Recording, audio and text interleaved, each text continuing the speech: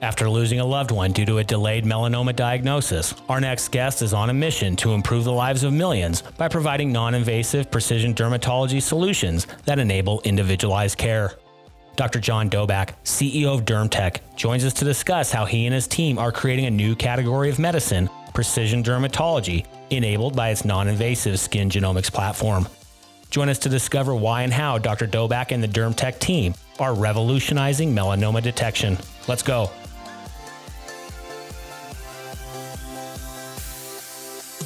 Welcome to Passionate Pioneers with Mike Biselli, where we highlight and speak with the innovators, the game changers, and the pioneers who are deeply passionate and relentless in solving the problems our world is facing today. This is your opportunity to connect with and learn from these leaders and to support them on their mission. Perhaps they will soon be hearing your story as well. This is Passionate Pioneers with Mike Biselli. I look forward to having you on this journey with us.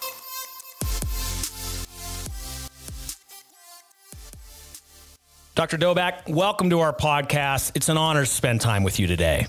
Great to be here, Mike. Thanks for having me. Well, given your personal experience of losing someone in your life because of a delayed melanoma diagnosis and your determination to stop deaths from this disease, I'm grateful to have this important and needed conversation. But before we dive in, a bit of housekeeping. While listening to any of our episodes, please take a moment to subscribe to the podcast so you will automatically receive episode updates in your podcast player. Simply search Passionate Pioneers with Mike Biselli on Apple Podcasts, Spotify, or wherever you listen to your podcast. And lastly, please visit the bottom of the episode notes to connect with me on LinkedIn, Twitter, and Clubhouse in order to further the conversations occurring on this podcast. All right, John, it's almost time for our community to learn how you and the DermTech team are revolutionizing melanoma detection. But first, what's that one piece of advice that you would give to others who are passionate about reimagining the health of our world? Well, it's great. There are so many big ideas in healthcare, and healthcare needs those big ideas. What I always say is small steps lead to big changes in medicine. And why do I say that? It's great to have big goals, but medicine is a very challenging area. They're very resistant to change. Things move at a glacial pace. So it's important you break down that big goal into some measurable, smaller goals, and you track those along the way. One, you're going to be more successful with your potential customers in healthcare because you're going to bring more incremental solutions to them along the way to your big, giant goal. And it's going to help you with your own sanity. You're going to see progress on the way to that big, huge goal because it's a challenge. There's a lot of status quo bias in medicine. You got to overcome that. And you got to break your big goal down into smaller goals and make sure you hit those small goals all along the way to your big, giant goal. I absolutely love that, John. And I know this is going to tee us up for a heck of a conversation today.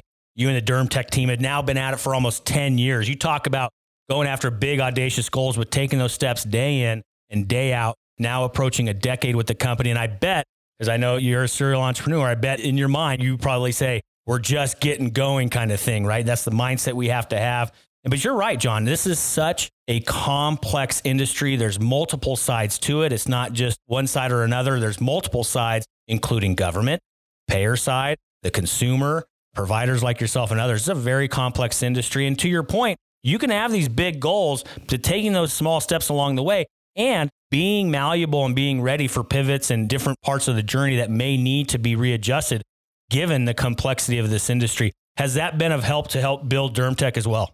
Absolutely. When I first got to DermTech, one of the first things that happened that was completely out of my control was the government decided to change how they pay for these tests. There was this old method of payment, which was called code stacking, and it kind of kept the whole molecular diagnostics business alive. And it was a way to get paid pretty early for your tests as you introduce them to the marketplace. And about a year into my journey here with DermTech, they just kind of blew that whole thing up. And each test had to go through its own review process. And that was not only sort of a setback for us in terms of just having to now navigate a more difficult payer environment, but it also from an investor perspective, right? Investors want to see your pathway to commercializing a product. And a big part of that is how the payers are going to come and reimburse you for the product. And that was a huge change. And it slowed down the pace of investment in new technologies and genomics in particular, and made it much more difficult for us to capitalize the company to be successful.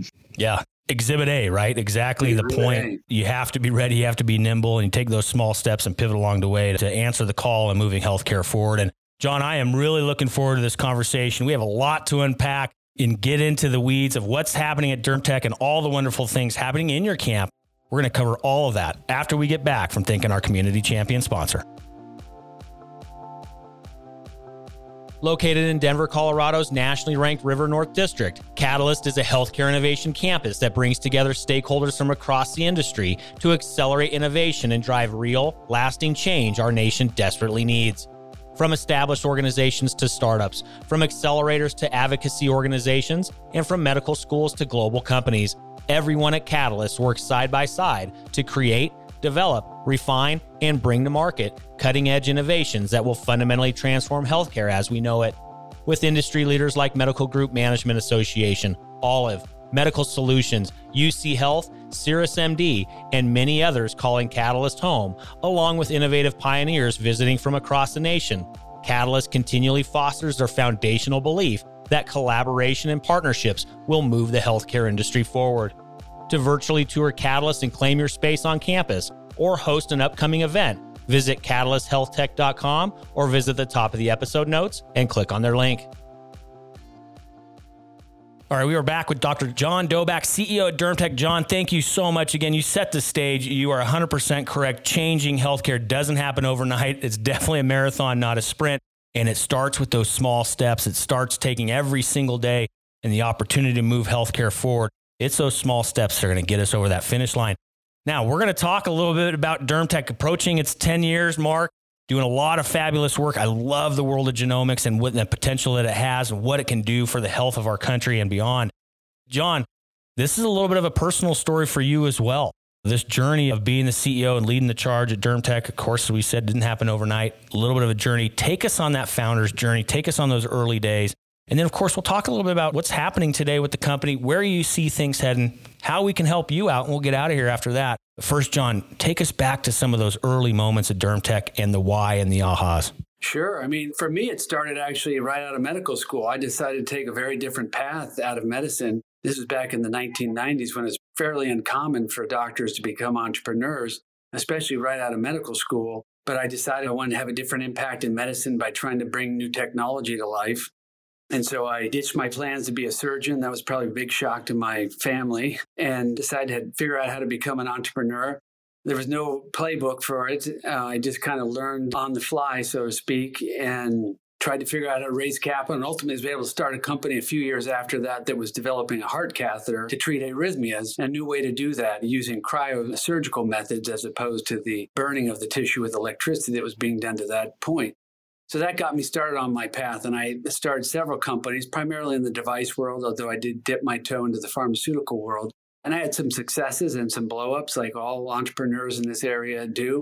Sometimes clinical trials don't work out. Sometimes you get caught in a difficult financing environment and the company can't get capitalized. So I experienced all those things along the way. But in the late 2000s, around 2010, I got very interested in genomics. Genomics around 2000, at the turn of the millennium, there was a big hype about genomics, the sequencing of the genome, and there was a tremendous interest in genomics. But usually that initial hype never lives up to expectations, and there's a long period of consolidations after that initial kind of hype that it comes out.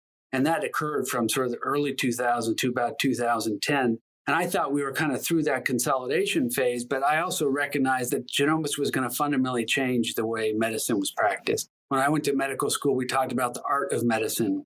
It was about the patient understanding the signs and symptoms that a patient had and being able to come to a diagnosis. And really where medicine was moving was much more towards objectivity and science-based diagnostic information. And that's where genomics was going to come in. Disease impacts our body. It changes the way our genes are turned on and off. And that was going to be the future of how medicine was practiced, deciding what therapies to give, how to make more accurate diagnoses. So I was paying attention at that point. I had just finished up a gig at another startup that I had been involved with, turned the reins over to a new CEO who was going to commercialize that product, and was looking for my next thing. And I think you mentioned this in your intro that I had an experience with a loved one that had a missed melanoma diagnosis. And unfortunately, that person succumbed to the disease. And I realized there was a real need for a better way to diagnose melanoma. And I really felt that genomics could solve that problem that we face, particularly if it could be done the way we do it with a non-invasive platform.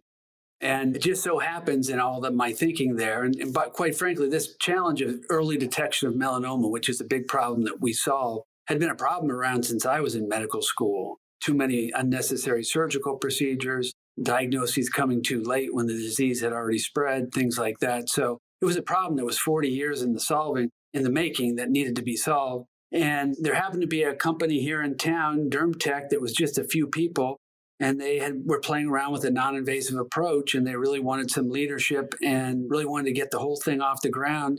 And they asked me if I would join them in this mission. And given my experience, particularly as it pertains to melanoma, I decided to jump on board. And there were just about 4 of us in the early days, and just getting the thing off the ground, getting started, trying to figure out how to capitalize the company. And that was our first real slap in the face. I've been very successful raising capital over the years. And I just found that there was a dearth of interest in what we were doing. One, because I had assumed we were through that consolidation period with genomics, but that really wasn't the truth. The pendulum was still swinging back in the wrong direction, and there was still more consolidation to take place. And so investors were still kind of on the sidelines. We also then had that problem that I mentioned where they changed the coding, the reimbursement strategy for these companies. And that created a lot of fear with investors. How would these tests ever get reimbursed? John, quick question. There's so many questions from that. I just want a quick question because I don't want to get lost. You mentioned consolidation and that time of where genomics was on its journey as a technology. Was a big part of it the cost per test at that time that scared away some of those investors, or like the economics currently don't work? Was that part of it when you say consolidation? What do you mean by that? And as part of that, what the cost of testing was back then? It was really actually the clinical applications of genomics. They were just in their infancy in sort of that 2000, 2010 time period.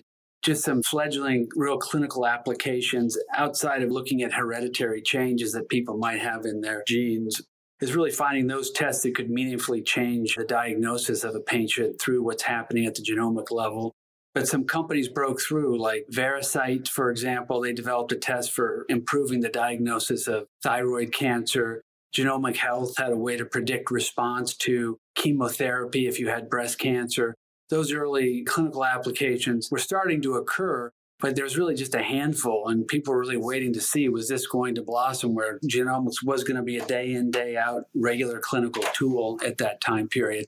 And there were cost issues. You're right on the money. It was very expensive to sequence genes. That needed to come down. And local companies like Illumina did a fantastic job, obviously enabling the whole area by bringing down the cost of running genomic analyses. And so that was really what I mean. People were there was all this promise for these clinical applications. They were going to find new drugs, and all those things just took much longer and were much harder to kind of identify in those early years. So I thought that this platform, this non-invasive genomics platform, what DermTech does is we can collect a sample of skin with an adhesive patch. We call it the Smart Sticker. So it's totally non-invasive. It's a high-tech adhesive. It feels a lot like Scotch tape, but trust me, to get it to work with all the downstream genomic processes took a lot of engineering. So we developed this platform so you can take a sample of skin non-invasively, and we can run a variety of genomics analyses from gene expression, which is done using PCR, to actual sequencing of the genome, which is looking at how the base pairs are ordered in your genome and finding mutations and things like that.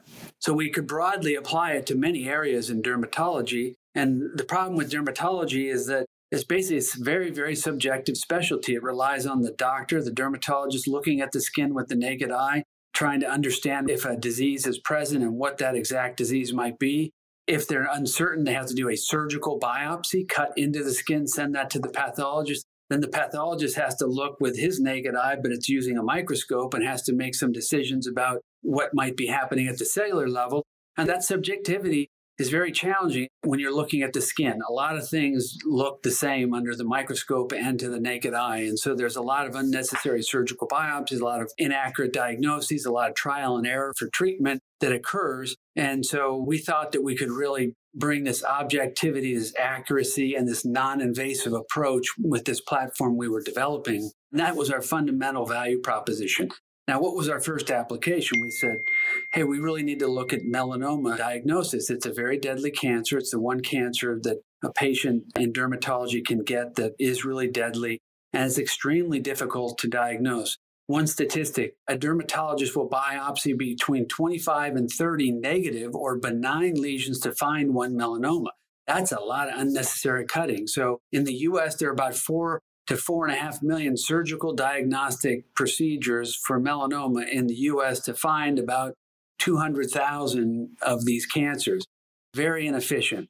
At the other end, we thought by having a non-invasive way to assess if a mole is truly at risk for melanoma, that right there, just solving that issue of unnecessary surgical burden would be a big solution. The other problem that you have is that the pathologic diagnosis of early melanoma, when the doctor's looking under the microscope, is also very challenging. It's actually very subtle changes occurring. And for early stage melanoma, the accuracy is very low. In some cases, melanoma in situ, it's almost a coin flip. They get it right about half the time. And if you give a pathologist the same slide that he looked at 2 weeks earlier, and you give him back to him and ask him to make his diagnosis, they'll flip the diagnosis entirely from malignant to benign or benign to malignant. So those are the challenges. And we really felt that this platform could help solve that.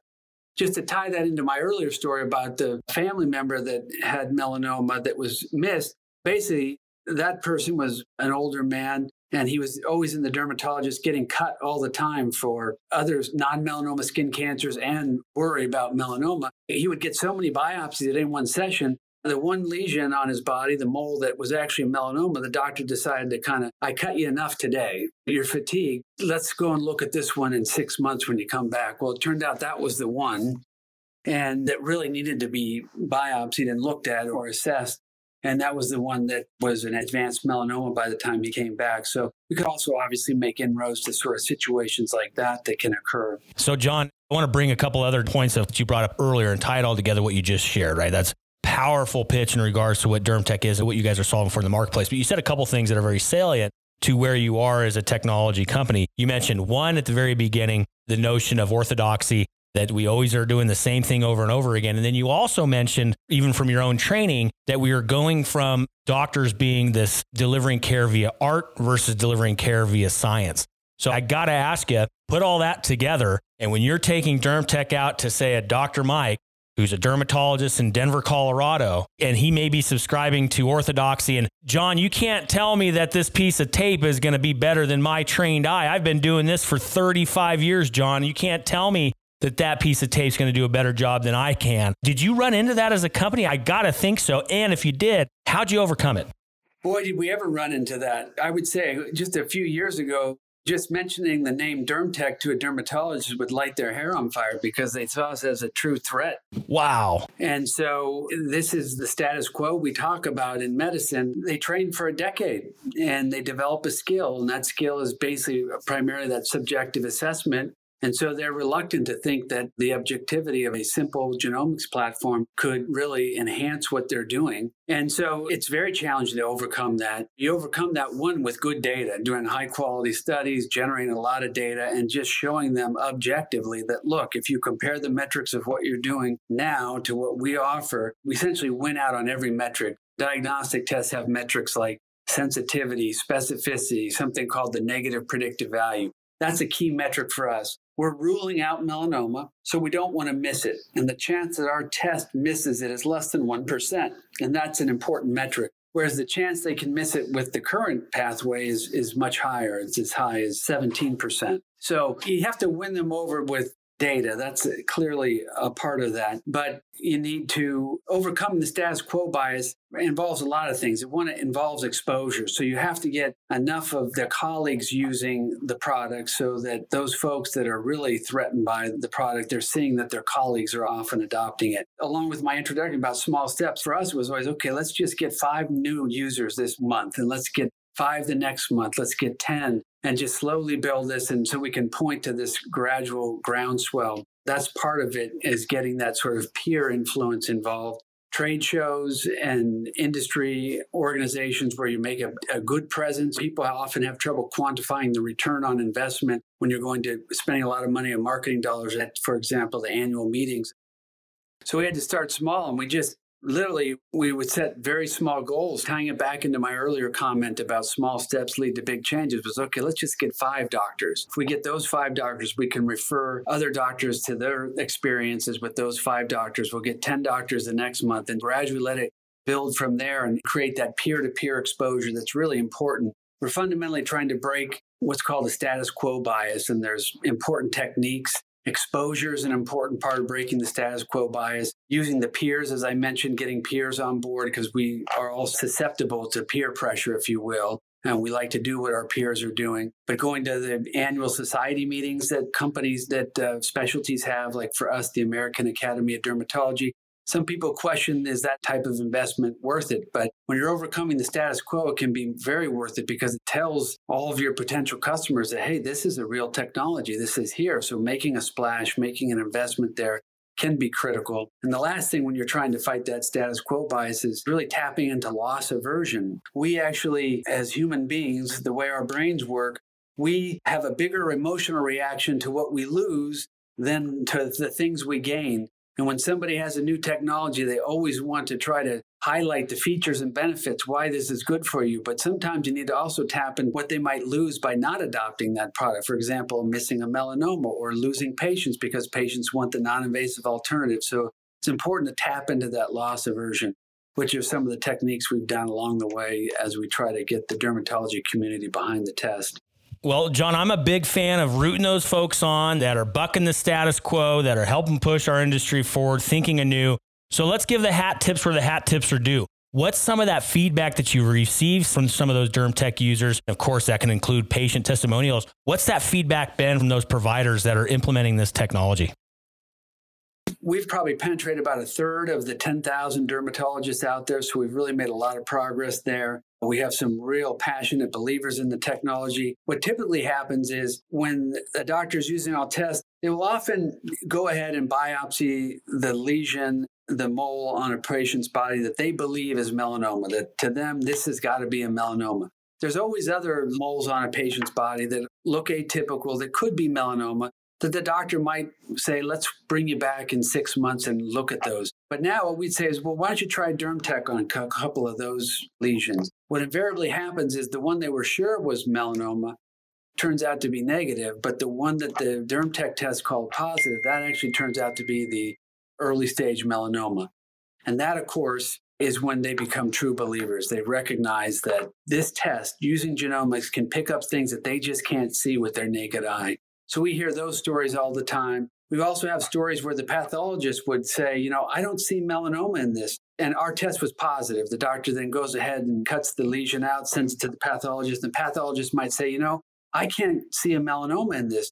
And the doctor will say, you need to take more slices. When a biopsy specimen gets sent to a pathologist, the pathologist only looks at 1% of the tissue. He takes a couple slices through it, and he's only looking at 1%. So if the cancer is not in his field of view where he took those very thin slices, he won't see it. So that we hear these stories where they say, go back and take a few more cuts. Sure enough, oh yeah, I see that. That's a benefit of our technology. Our patch samples the entire lesion, 100% of the lesion, because it covers the entire lesion. And the cells are moving up vertically through the skin. So we sample the entire lesion. So if the melanoma is over and sort of off on the edge where the pathologist might miss it, it can inform him that something's going on in this lesion. Those are important benefits. That's so exciting and so powerful. And what a great way to shine a light on these users. A third of the marketplace now using this. Incredibly, incredibly powerful. So John, of course, you know as well as I do, I firmly believe we still have a long runway in front of us with the world of genomics and what it means to healthcare, what it means to precision medicine or otherwise.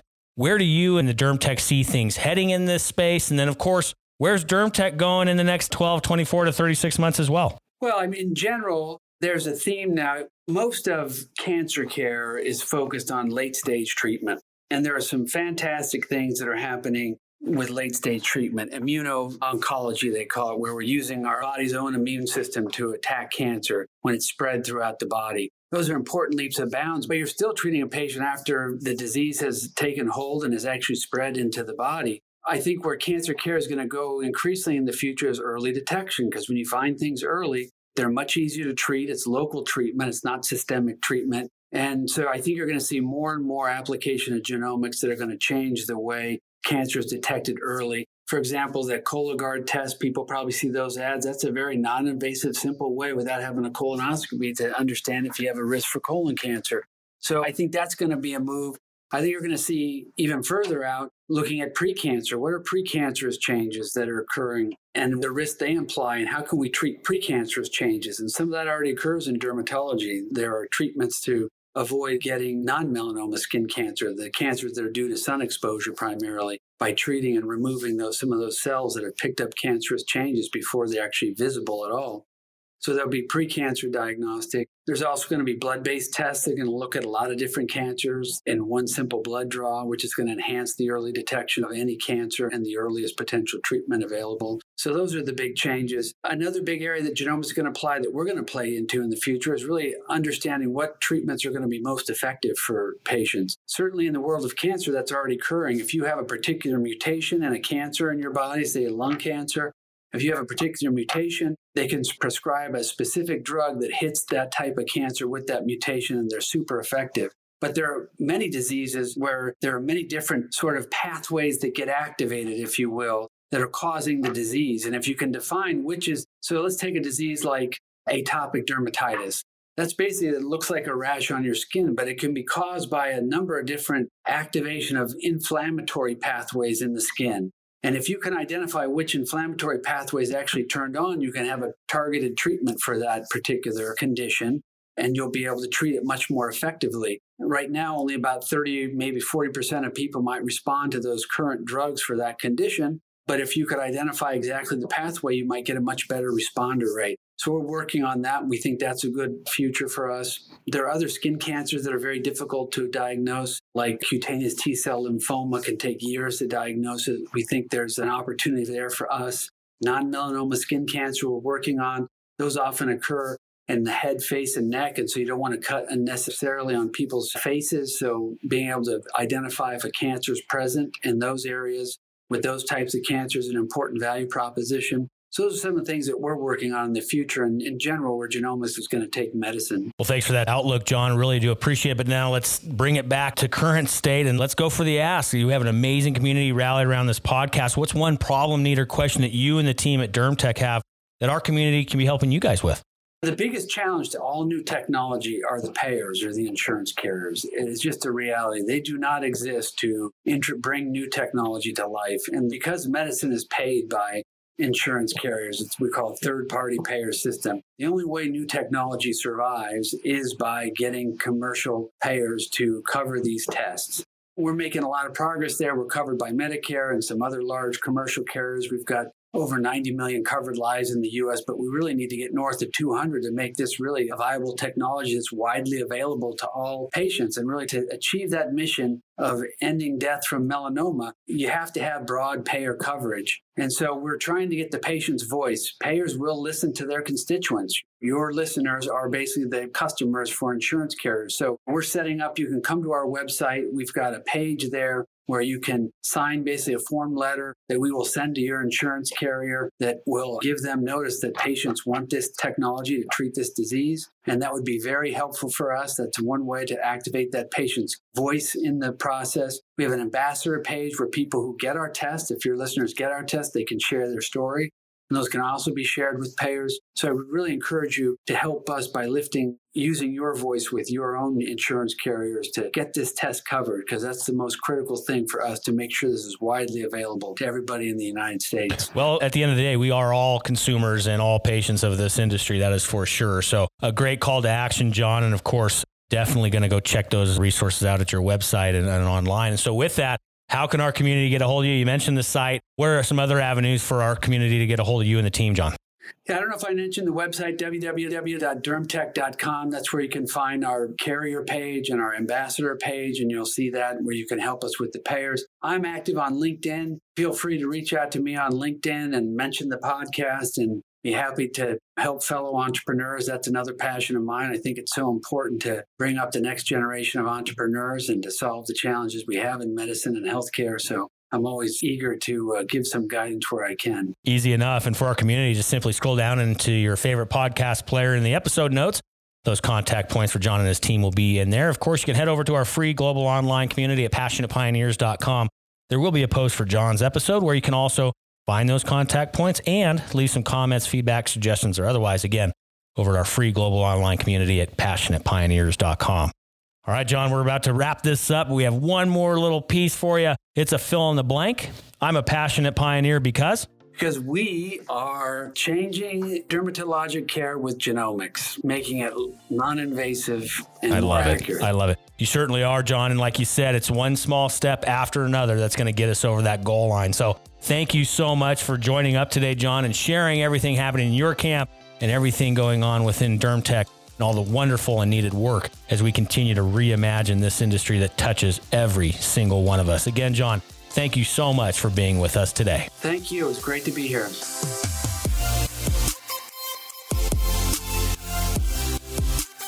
Thank you for joining us today on Passionate Pioneers with Mike Biselli. We'd love to hear your feedback about the podcast so we can continue to improve this community and to further support the pioneers being featured. Lastly, please take a moment to subscribe to the podcast and invite your friends and colleagues to join us.